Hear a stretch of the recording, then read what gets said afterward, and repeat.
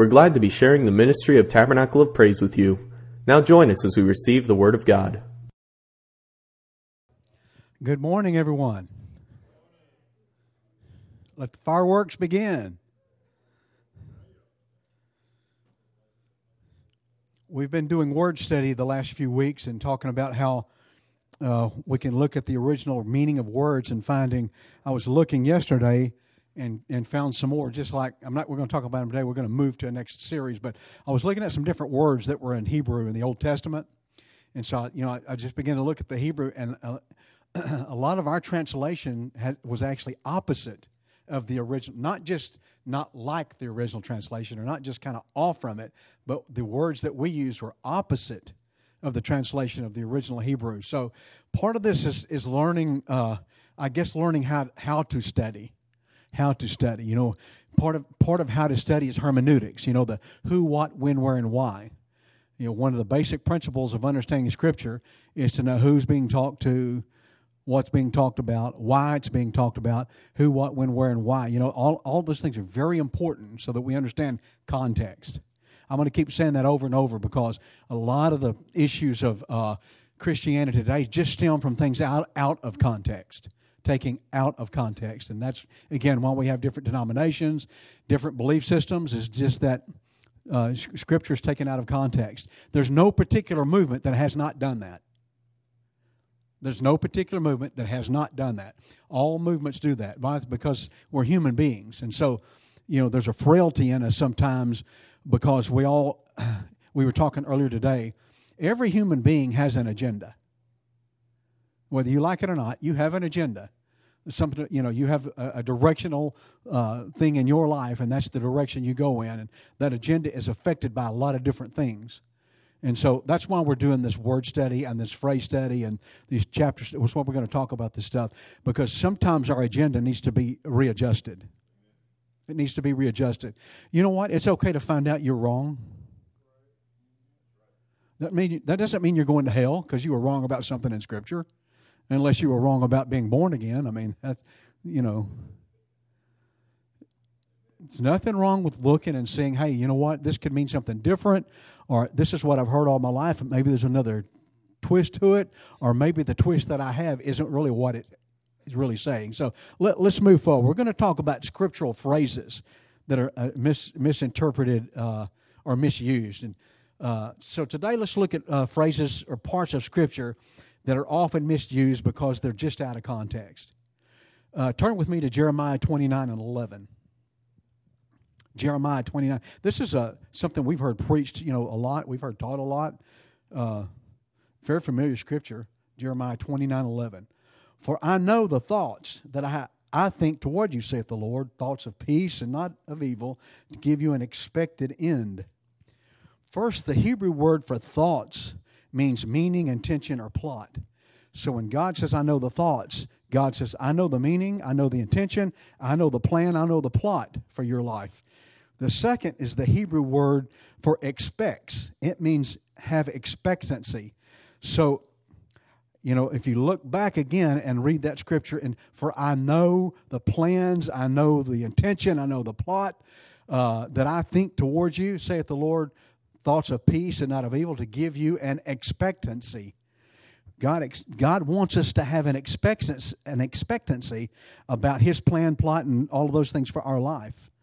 You know, many times I've talked to people and they say, well, I don't know the purpose and I don't know really what's, and that's what it's talking about. This very thing, the thoughts, that is the purpose in which you're here.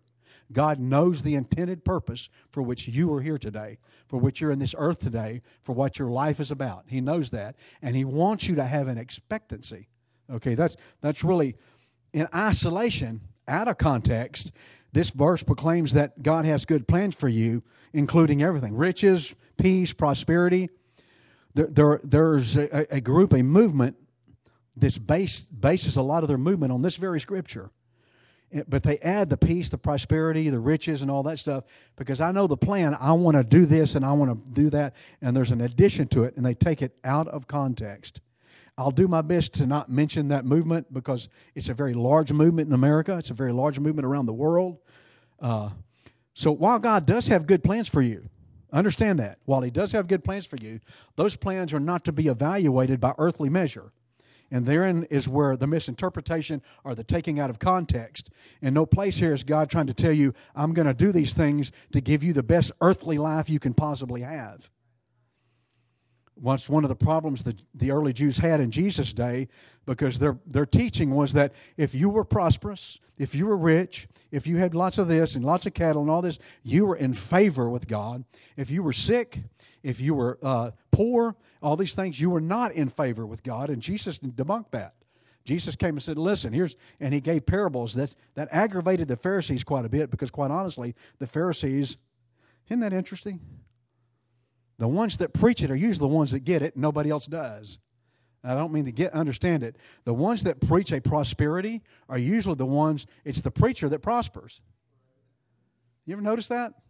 That's not a new thing. It's been going on for centuries.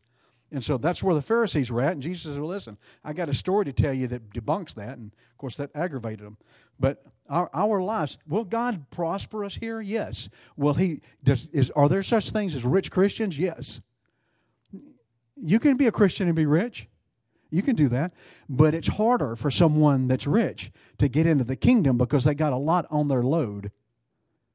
That's the story of Jesus said, it's easier for a camel to go through the eye of a needle. That's what that story's about, than a rich man making it. He wasn't saying the rich man can't make it. What he's saying is when the rich man gets up to the little gate, outside the large gate in Jerusalem, the eye of the needle, the little gate, it's only 6 feet tall, it's only 3 feet wide. He has to unload his camel, and then he has to shove all that stuff through the gate, and then he has to get his camel down on the camel's knees and make the camel scoot, and somebody on the other side's got to pull. And it's not that he can't get his goods and camels into the gate. It's that it's very hard for him to. And so understanding that's what that parable is about. And Jesus used these parables and talked to these things to help us to understand that, listen, it's not, God doesn't, He wants to bless us earthly. Don't misunderstand what I'm saying. But that is not how you evaluate God's prosperity, by earthly means in any way. God can prosper you and you be the poorest man on earth. God can make you rich and you're the poorest man on earth when it comes to earthly things. Be the richest person when it comes to heavenly things. So Jeremiah 29, actually, when you read the entire chapter, it's addressing the Hebrews' exile to Babylon. And verse 11 was a promise that God gave His people while they were being tested. They were in a time of testing, and God said, here's a promise I'm going to give you. Now, according to the Greek and Hebrew words, it says, I know the thoughts or the plans.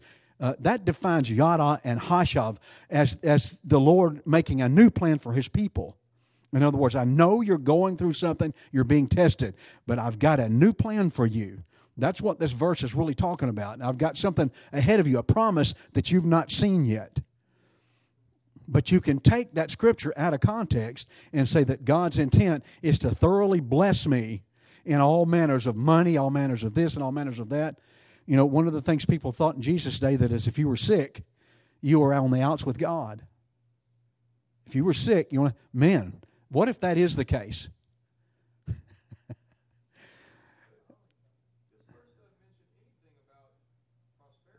Correct. Or riches or goods, but because that's calling taking Scripture out of context.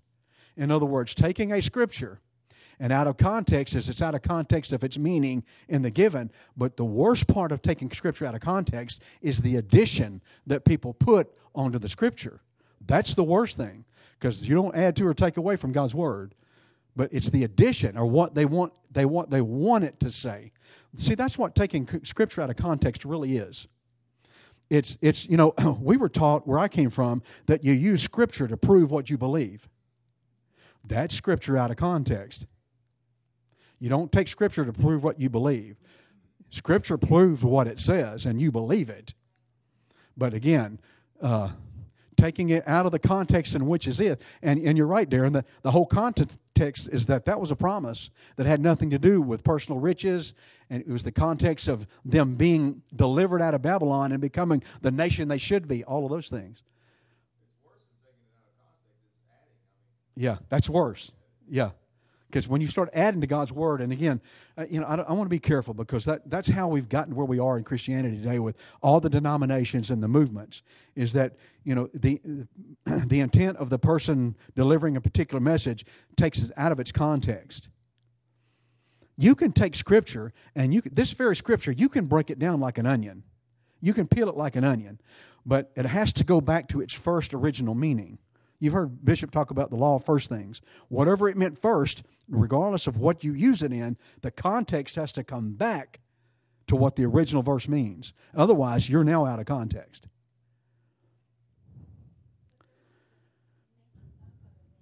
They're taking little snippets of other scriptures that they're adding. So that's why they don't see that they're adding to the Word of God, because they're taking other pieces of the Word of God. Right, and that justifies it in their mind. If I take this part of the Scripture and this, it's all Scripture. But if I take and put it together, it's all Scripture. Therefore, it becomes, it's God's Word, so it's true. But again, I've used it 1,000 times. I'll use it 1,001. Judas, when he recognized what he had done, went out and hung himself. Now, you go to another Scripture. In the Scripture, as Jesus is talking, he said, "Go ye therefore and do likewise." So if I pull these together, they're both Word of God. If I pull these together, when you recognize what you've done, go hang yourself. Go ye therefore and do likewise. We don't do that. It's out of context. In Scripture, there's only one interpretation, but there's many applications. Mm-hmm. And it's in the applications where we err. Yeah. It's just like in this chapter 29 of Jeremiah. God's talking to Israel in captivity. Yeah. I know the thoughts I have for you as a nation. Yeah. He's not talking about individuals. Now, it can be applied, but you have to be very careful of the application that you make. And even in the interpretation, it's a spiritual. Right. A spiritual prognosis, not a material prognosis. Correct. And we know that the Scripture teaches us that the Old Testament church is called Israel. Scripture teaches us that. We're the New Testament church. And so this application is to the church. Now, again, it's like Bishop said, be careful when there's individual application, because actually there's no private interpretation of prophecy. There's no private interpretation of Scripture in our lives. That it has to be applicable to the church as the body. So be careful. Well, I can get off on another whole thing about prophecy and all that stuff. I'm not going to do it, because there's a lot of that business of prophesying over people and this and that has it's not script. I go into it anyway, didn't I? It's not scriptural because it's not based on the foundation of the premise of the Scripture itself. So God knows He has plans for you. God has plans for peace and salvation. That's what He told them. Listen, you guys are locked up in Babylon now, but I've got plans for you. I got a new way of your man. This great thing is coming. It was a promise. That very day they didn't leave and leave Babylon, did they? That very day this is spoken, they didn't leave that day. This happened in the future. So, yeah, they got worse, which is usually the case. It usually gets worse before it gets better, right? That's usually the thing that happens. So, verse 11 is not this selfish declaration that God's going to fulfill all I desire, all that I want rich in earth, but it's the priority of life that He's taken the church through. It's the priority of life that He's taken the church through. Let's move to another one, Philippians 4 and 13. So again, these are just places where people take snippets or you hear them quoted, but they're either misquoted, quoted halfway, or quoted with another Scripture that's not relevant to the Scripture itself. Philippians 4, I can do all things through Christ which strengtheneth me. Now, there's many ways that you could interpret that if you wanted to. If you take it out of its context from where it's at. I've heard this verse quoted. I'll just use one of them. I've heard this verse quoted is that I have the right to do anything I want because the Lord's there and He will take care of it. He'll cover me. I'm a Christian. So if I do this, it's okay because He's going to cover me as a Christian. I've heard people say that. We throw it out at you. It's okay. I'm going to go. Today's July 4th. I'm going to go this afternoon and get sloppy drunk. I'm going to be a drunkard. It's okay. The Lord's with me. And He's going to cover that with me because of His blood. And they use that Scripture. I can do all things through Christ which strengtheneth me. Now, that sounds crazy, doesn't it? But there's a mirage of different interpretations. People will misuse that because they take it out of the context that it's in Philippians. In this context, Paul he's making an appeal or an encouragement or a prayer to those in Philippi that in his own experiences, even though he's been through many trials, the Lord's always sustained him. That's really what it's about. It doesn't mean we have the right to go do what we want to do. You know, one of the reasons that my former group didn't like the word grace is they said, well, because the group you came from believes that grace is the license to do whatever you want, Jesus covers it. When I found out they were using this scripture for the same principle, because they're the ones that made the statements.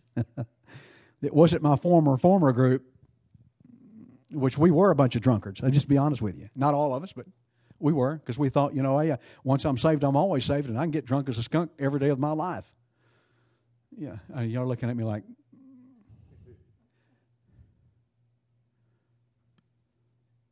Paul knew how to live. He knew how to live. He knew how to live having much. He knew how to live having nothing. When you read the scripture, you understand what he's saying here. It doesn't matter what I have.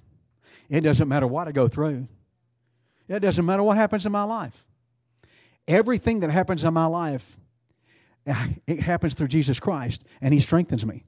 In other words, Paul even understood that everything that goes down, when I go to prison, it's through Jesus Christ. Wait a minute. Whoa.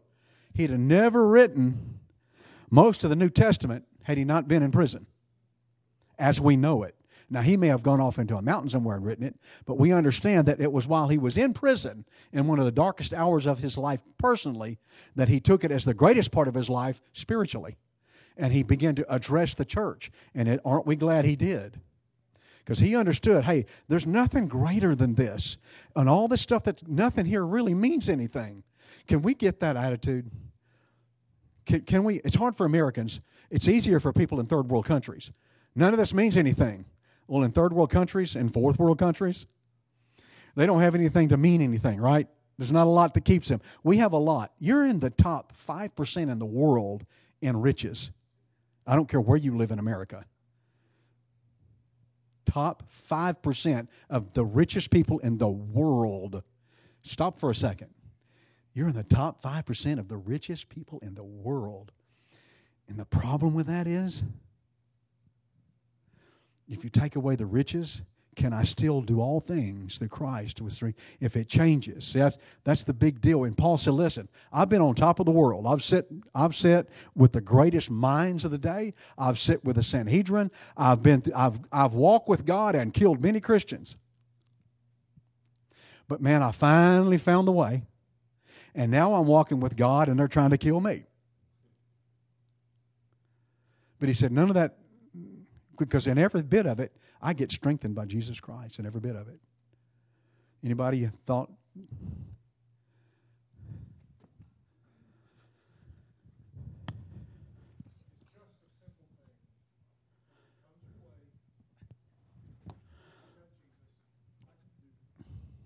Say that again. It's simply, as a Christian, as a child of God, having been born into the kingdom, whenever this junk comes our way, we don't look at it in fear. We look at it and saying, I'm scared if I don't have him, but I can do this because he's with me. Mm-hmm. Because he said, I am with you all the way, even to the end of the age. Right. So, do we worry? Do we fret? Yeah. Sometimes. And then sometimes we just turn it over to Jesus because we already know that he's overcome. And he wanted us to be overcomers, not victims, not just survivors, but to be overcomers. And that's it for now. I think, Paul was just like you and I. Paul had fears and doubts. He had those things. Here's what Paul recognized, though. None of this stuff is obstacles for me. They're not obstacles. They're opportunities. That's the difference in the attitude. You look at something in your life as an obstacle, or you look at it as an opportunity. And everything that he saw Even prison, it was an opportunity. Yeah, and that's all a difference of how you see Jesus Christ. If Jesus is in your life, everything is an opportunity. Think about this. If the God of the universe is in your life, everything's an opportunity. Just think about it a second. Nothing is beyond God.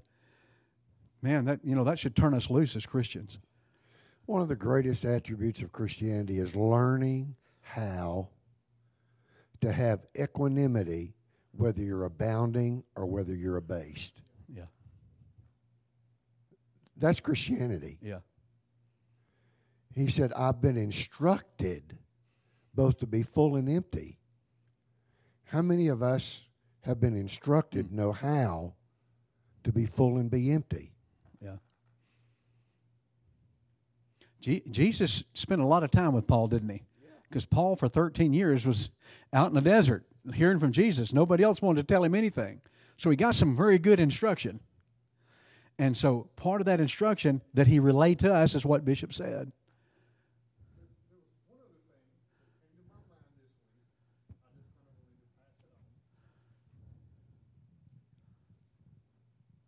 They're waiting on you, not me. Was this. Sometimes Christians, I'm not going to say how strong of a Christians, but sometimes we as Christians, we want God to do everything for us. And He wants us to do what we can, and He will do what we cannot. Yeah. He will do what we cannot if we will trust Him. But sometimes we get the cart before the horse and we say, Lord, I don't think I can do this. When we're well able to do some stuff. You know, we're able to go to jail. We're able to go to prison. We're able to have our head cut off. But He wants us to do the possible because He's the God of the impossible. Right. And what's supernatural to us is normal for Him. Good stuff. Listen, I'm sorry. Yes. I'm trying to learn how to do the blue letters. Yeah. One of the words that is actually says is prevail. To do is actually prevail, which sounds like a better word to use. Yeah. Again, English is washed out, isn't it? If I'm going to do this or I'm going to prevail over it, which one sounds? And that's what he's saying. You're going to prevail. Good stuff. Yeah. That blue letter sure makes a difference, doesn't it? Because it goes deeper than we can sometimes imagine. So it's not a prayer to win an event of any kind. Yeah, I can do all things through Christ. I saw a deal at a boxing match where a guy's praying for his boxer. And he says, you can do all things through Christ that strengthens you. You can win this match. It's not, Paul's not praying that kind of a deal here. Yeah. As a matter of fact, that guy got knocked out. So, huh?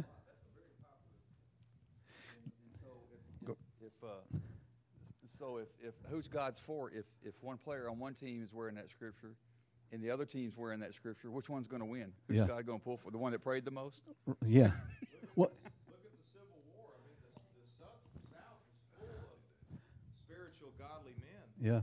I mean, Stonewall Jackson prayed out probably 20 times a day. Yeah. Still lost. Yeah. Yeah. Yeah. So we have to understand, you know what? That's of understanding how being instructed to be empty. And still, did he quit praying because he lost the Civil War? Nope. Well, right. But, correct. He didn't give up because he was, And that's the thing about Christianity we have to understand. That you ever met that person that's on the level plane, neither high nor low, keeps that level plane? And that's that person, you know what, I'm going to live for God. Highs or lows, doesn't matter. I'm going to live for God. Because this really is, it's my trying time and it's my training time, but it's not my end time. Actually, the game's not even started yet. The game starts when I'm called home. And if we'll understand that's what we're doing. The game hadn't really started yet. This is just a trying and a preparation for the game that's coming up. And I hate to use that type of a scenario, but I guess because we're Americans, we understand it the most. But listen, it's a state of faith. And who Paul's basically says, listen, I'm giving you a state of faith here. No matter what happens in my life, He provides. Statement of faith. And that's what that chapter's about. Matthew 7:1. Here's a big one. Boy, it's used all over the place. Matthew 7:1. Some of you can quote it. Judge not, that ye be not judged. Judge not, that ye be not judged. When people disagree with you today, they often say, quit judging me. You heard that one? You're not the judge of me. Quit judging me when you have a disagreement of what they believe is what. I can do what I want. It's not for you to judge. Have you heard that one? I can do what I want. That's not for you to judge. And what they try to place on you is the idealism that it's not your right to judge. Because judge not, that you be not judged. Have you read all of Matthew 6 and Matthew 7? Because in context, it's a little different than out of context. Verse 1 is actually a summary statement, and it's not in the original context, or in the original transcripts, it's not really verse 1. There was no verse or chapter. But in the middle of this teaching that Jesus has given, it's a summary statement telling people to refrain from judging others with grave error and cause. You don't judge others with the idea of condemning. Jesus said, refrain from doing that because it's not the point. You don't judge within others. Listen, it is important for us to understand what judge means, number one.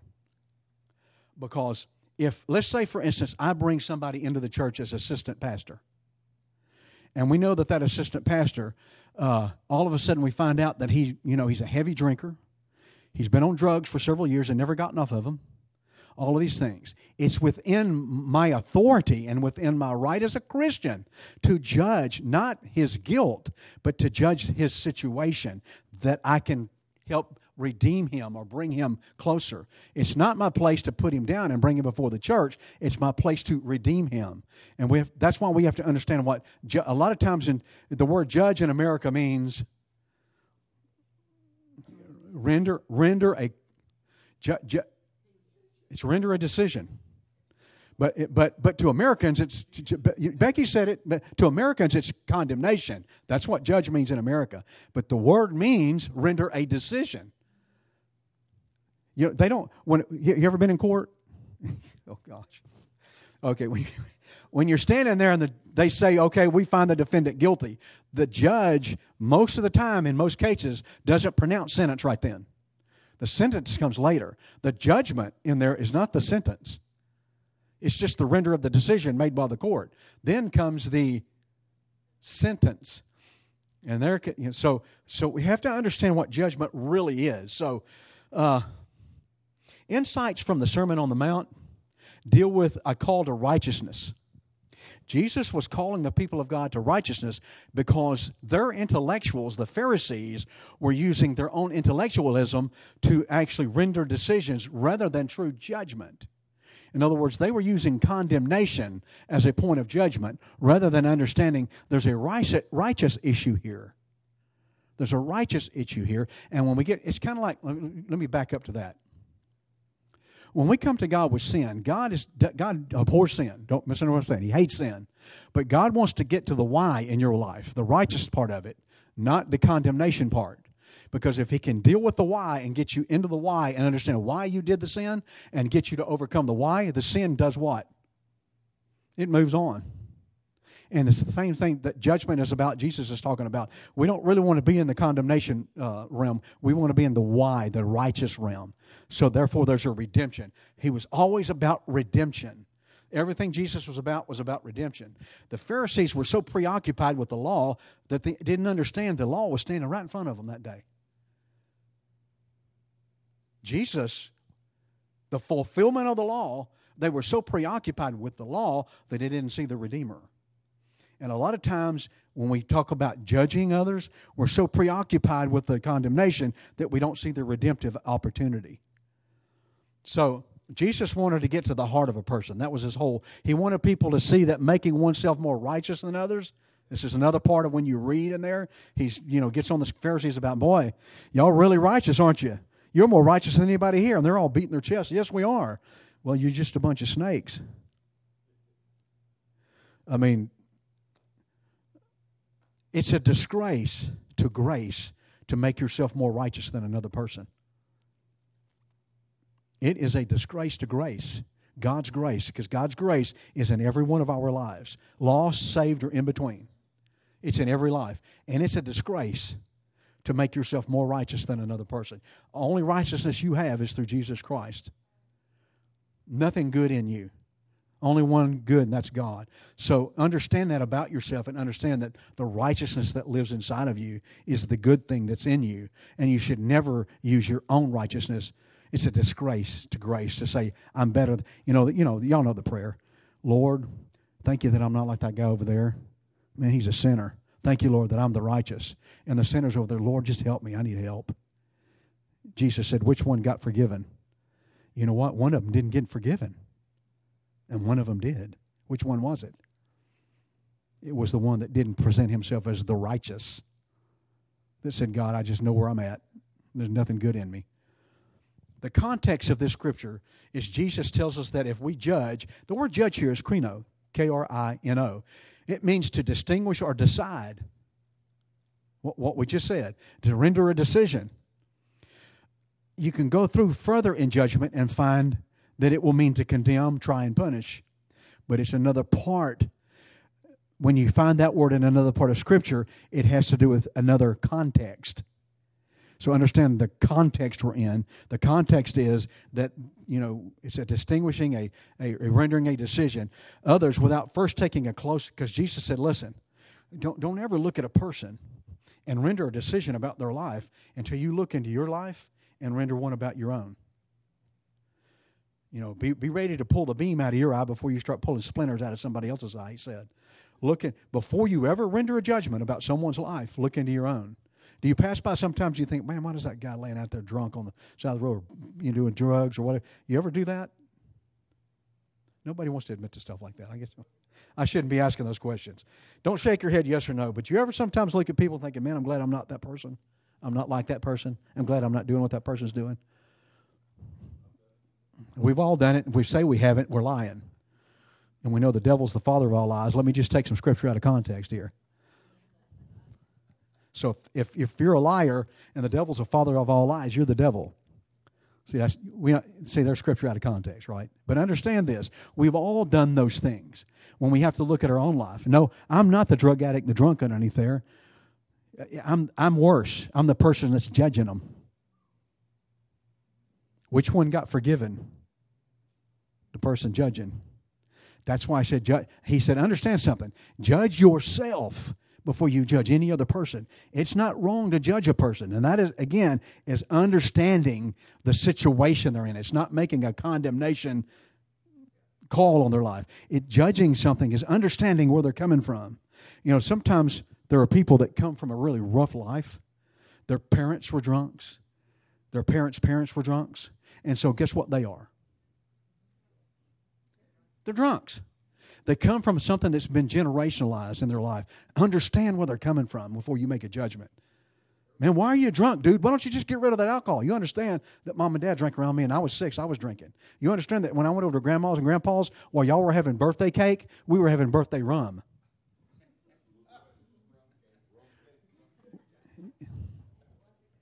It's sad, but there are people whose lives they live that way. It's that happens in their life. It's the generational thing. So we have to understand that, let's look at ourselves. Let's look before we ever,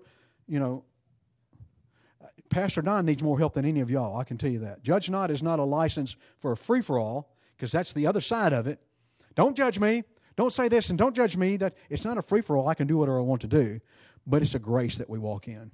Scripture teaches us the church is to judge in order to be helpful in teaching. It's our responsibility to judge not just within ourselves, because judgment begins at the house of God, and that's a different, but understand that we judge within ourselves. There's no way that I as a pastor can teach this church without judging you. I'm not condemning you at all, but I'm understanding where you're coming from.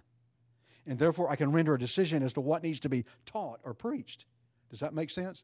That's what judging, that we are responsible to do that. When you're in someone's life, and listen, a person that's been in church all their life, but they've never really understood Scripture, you're going to teach them a little different than the person that's never been in church all their life and lived on the street. Because they're going to have very little knowledge on the street about the Word, whereas a person that grew up in a church setting like myself, heard the word in and out for years and years and years.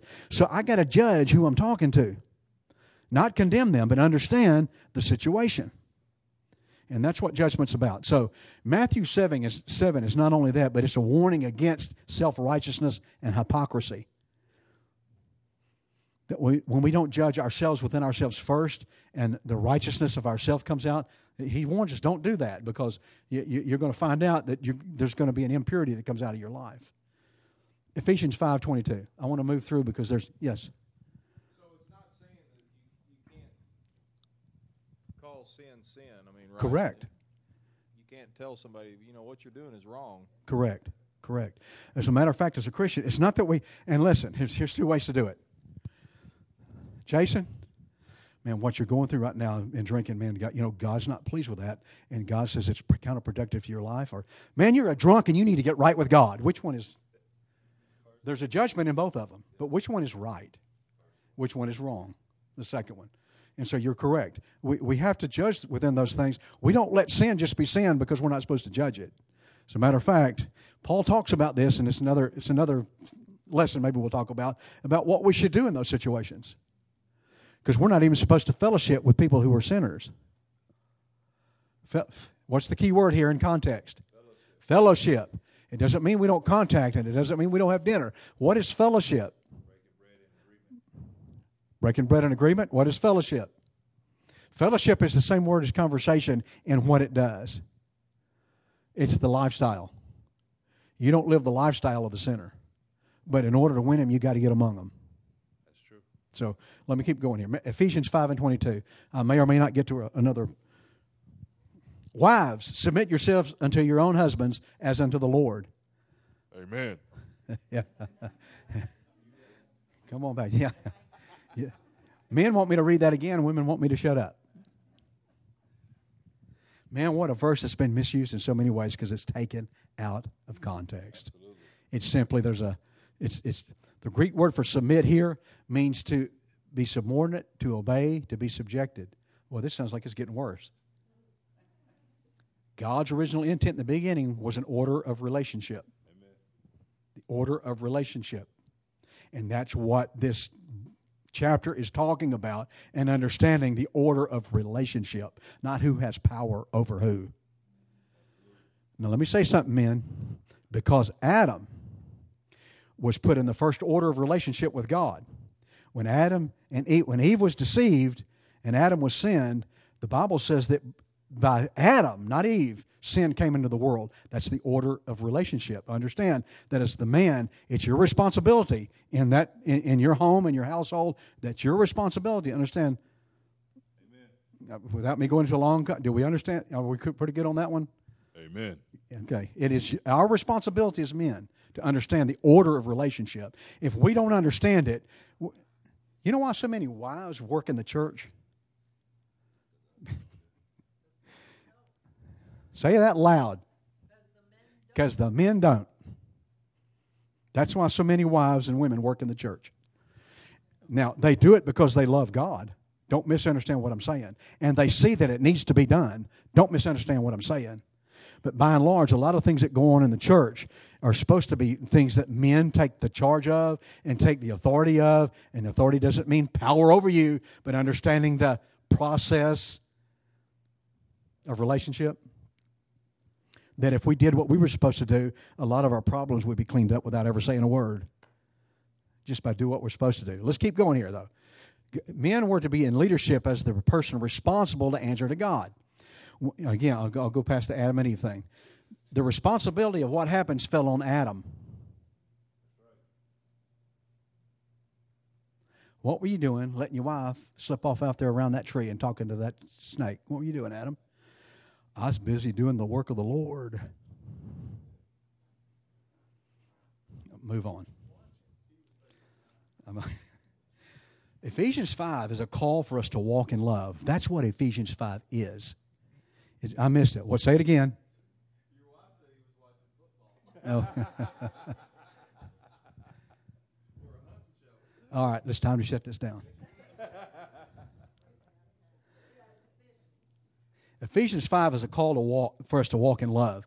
As Jesus gave himself for the church, so should husbands give themselves for their wife. Amen. Paul said, as Christ is the head of the church, the husband is the of the wife. You understand? This is not a power thing here. This is a call to love.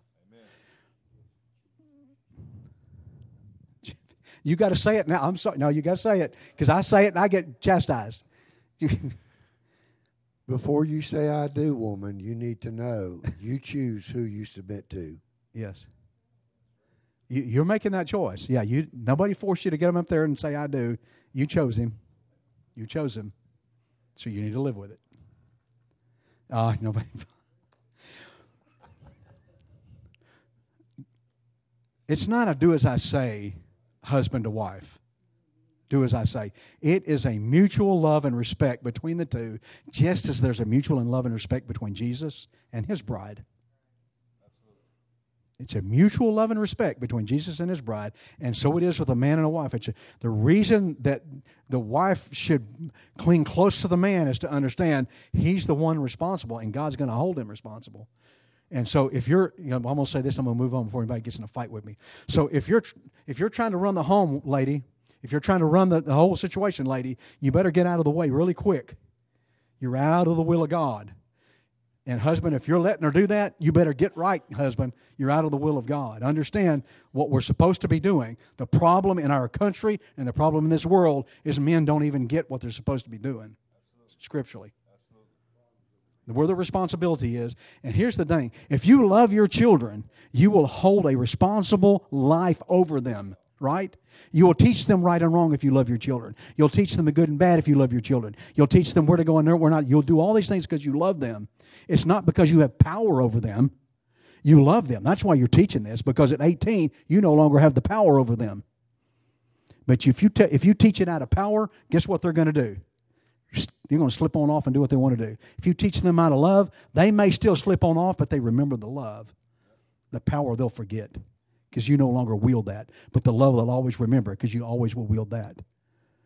So understand that about this. This chapter is about a mutual submission of love. It's a submission of love that I have for Jesus Christ, and it will be a submission of love that my wife has for me. And in that submission of love, we do it together.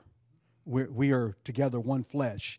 We're not husband battling wife, wife battling husbands. That's one of the hardest things to watch, is when husband and wife battle each other.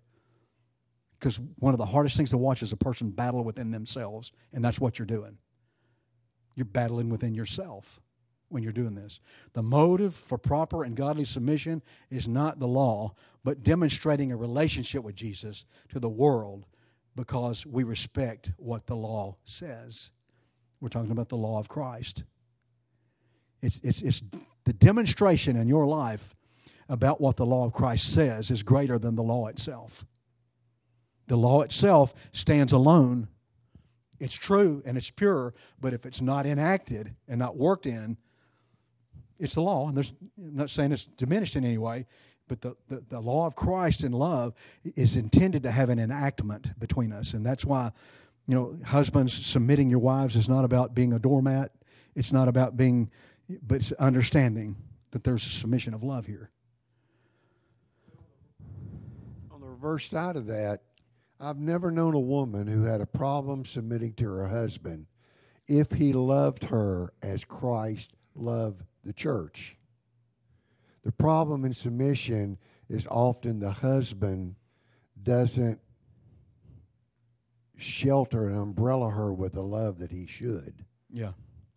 Yeah. There's a lack there. Right. There's a lack. Aren't you glad that God's not slack concerning his promises? He loves us, and he will always, he's faithful. He's faithful. He's faithful. And that's the way we should be with one another. And that is correct. That's another, man, we have more issues than we want to. Okay, I've got 1 minute. There's 2 ways I can go here because I have one more scripture that's not up here. But last week I told you we were going to talk about a couple of different phrases or sayings that we find in Christendom. So I got 1 minute. So I'm going to bring one up. instead of going to Psalm, I'm going to bring one up, and we'll just talk about it quickly, and then we'll talk about it because I want you to research it this week. How many of us grew up with this phrase in our church, whether a teacher said it, pastor said it, mom and dad said it, plead the blood of Jesus over whatever, my kids, my job. How many of us heard that before? You heard that? Okay. Okay, somebody look that up for me really quick. Thank you. No, don't waste your time. Again, there's context involved here, y'all. There's context, because there is no plead the blood in the Scripture. But there's context from where this came from. This particular saying came from a group in the early 1900s. And they're erroneous in a lot of their teachings because they teach the thing that the original Jews taught about the poverty as opposed to the wealth and those things. But part of what they taught was, in the Old Testament, as the Jews would put the blood over the doorpost and the mantle, when the angel of death would come over, it would spare them from death, right? Right? Okay. So the purpose of the blood was what? Spare them from death. Here's the take on it. It was a covering over. So let's add. It doesn't say this, but it was a covering that went over the doorpost, and now the blood of Jesus is now for a covering. Well, what's it a covering over? You just said it. Death. It kept them from dying. So today in the New Testament church, what is the purpose of the blood of Jesus? You can say it again. Back up. Back up. What did we just say the purpose of the blood in the Old Testament was? It was a covering from death. You're spiritually dead, and when the blood is applied into your life, you're spiritually alive. So the blood application is to keep you from death. Wages of sin is death. So understand this. The purpose of the blood is to cover our sins that causes our death. So why am I pleading the blood of Jesus as my kids go off to school? Because if I'm baptized in the name of the Lord, if I've received His Spirit, if I've repented, all those things, why would I ask God to do something He's already done? But again, I'm just using but I want you to go home and research this, because there are a lot of things that we say in Script that we think are scriptural that are completely not only not in the Scripture, their fundamental thinking is out of context. Out of context. So I know some of you are a little bit upset with me because you've done this all your life. But listen, what we said in the early, understand something. We can discover where things that were maybe not as, maybe I took that the wrong way, or maybe that just wasn't correct. And it's okay to understand that, and then to say, okay, now I can get past that, because I don't have to plead any blood of Jesus in my life at all. I'm a born-again Christian. It's already there. It's already there. Now, is it wrong to pray for God to protect? No, because in the Old Testament, that happened. So God protect, and I understand the premise of pleading the blood is, God, I want you to protect my children. I understand that premise.